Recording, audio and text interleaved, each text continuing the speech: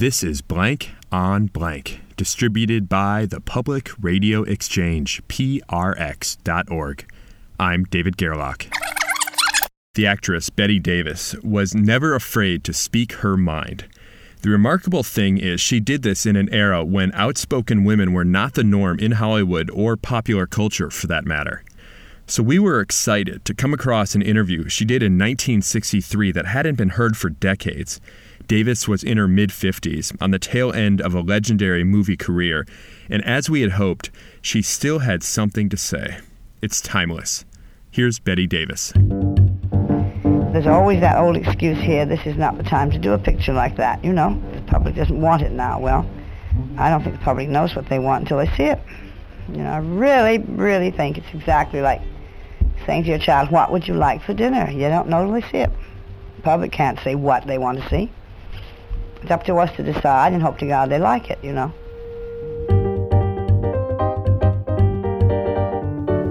Bette Davis was speaking to legendary showbiz reporter Shirley Eder.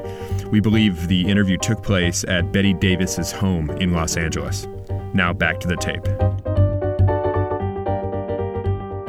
You have courage of your convictions. You have courage to say what you want to say. I never said anything that was unprintable. I never said anything just for the sake of being, startling. There were always just opinions about things that one encountered as one went through life, you know.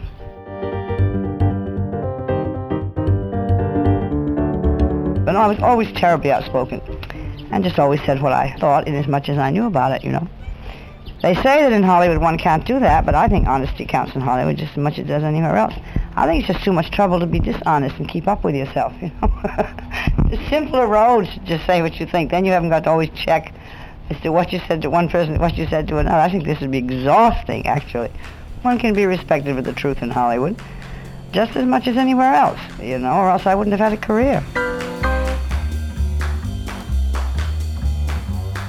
Do you feel that being, let's forget modesty and let's be honest, do you feel that having a certain amount of intelligence as you do is sometimes a hindrance in your field?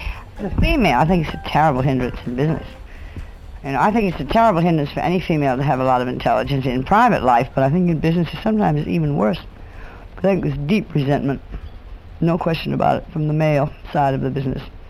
We all work for men, you know, they're the people in charge, and I think they find women easier who haven't the ability to think for themselves and stand up for themselves. One can make more enemies as a female with a brain, I think, no question about that, among the opposite sex. But I don't think in business it matters whether you're a man or a woman if you can do your job and have a brain. Well, Bette Davis, when you come home from a studio after having to fight in a man's world, was it difficult to come home and then really be a woman, you know? No, because whether it was difficult or not, I worked very hard at it. And I think I worked much too hard at it, you know, because I went way overboard the other way of proving I was definitely just a female and trying to divide up the two. And of course it should never be attempted because it cannot be done. It's impossible. It's too much work. It's ridiculous, you know, but I must say I did try. Because I believe one should be a woman at home, you know, and actually, I think business women are better women at home, if you want to know the truth, because you do understand what goes into a day's work out in the world. It's a very nerve-wracking affair.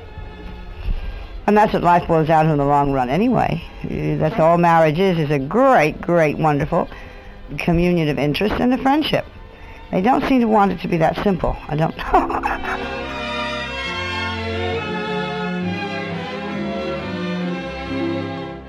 I think men have got to change an awful lot. I think somehow they still prefer the little woman. They're just staying way, way behind. And so as a result, I think millions of women are very happy to be by themselves. They're so bored with the whole business of, you know, trying to be the little woman. When no such thing really exists anymore. It just simply doesn't, because the world's gone way beyond this. You know, and the real female should be partly male, and the real male should be partly female anyway. So if you ever run into that in either sex, you run into something very, very fine, I think. We'll have to start a whole new sex. Well, there is a new sex starting, I think. There's neither man nor woman. It's a very independent male creature that lives alone. And a lot of independent females who live alone. It's all very sad. But it's much easier for both sexes to do it this way nowadays. And I often have said, if men find out how to give birth to children, they'll never propose again. It's really the way the world is going. No question about it.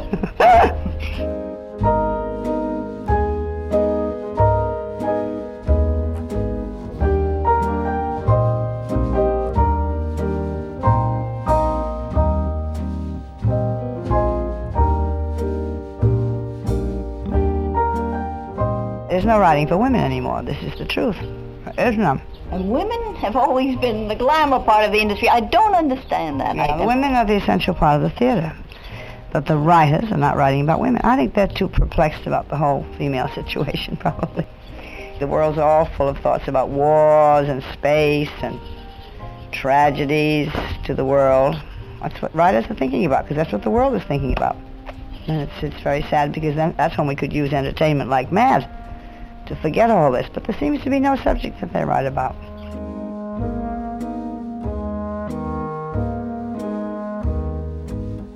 Bette Davis died of breast cancer in 1989. Her final film came out that very same year. Watch the animated version of this episode on our website, blankonblank.org. It's our series with PBS Digital Studios. I would like to thank Tony and John Slotkin.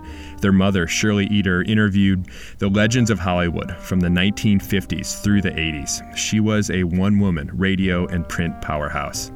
Amy Drozdowska produced this episode with me. You can find us on Facebook, Twitter, and Tumblr. And drop us a note if there's an icon that you want to hear in our series, or tell us if you recorded an interview that we can help bring to life. Send an email to interviews@blankonblank.org. All right, that's all for now. I'm David Gerlach. Keep listening. Bette Davis, I think you're very kind to let me come up here. No, it really is a pleasure being and talking with you. I don't often get this kind of joy from an interview, and thank you very much. I'll take you to show you my birch trees now. Good. And this is Shirley Eder thanking Bette Davis, wishing her well, and returning us to Radio Central.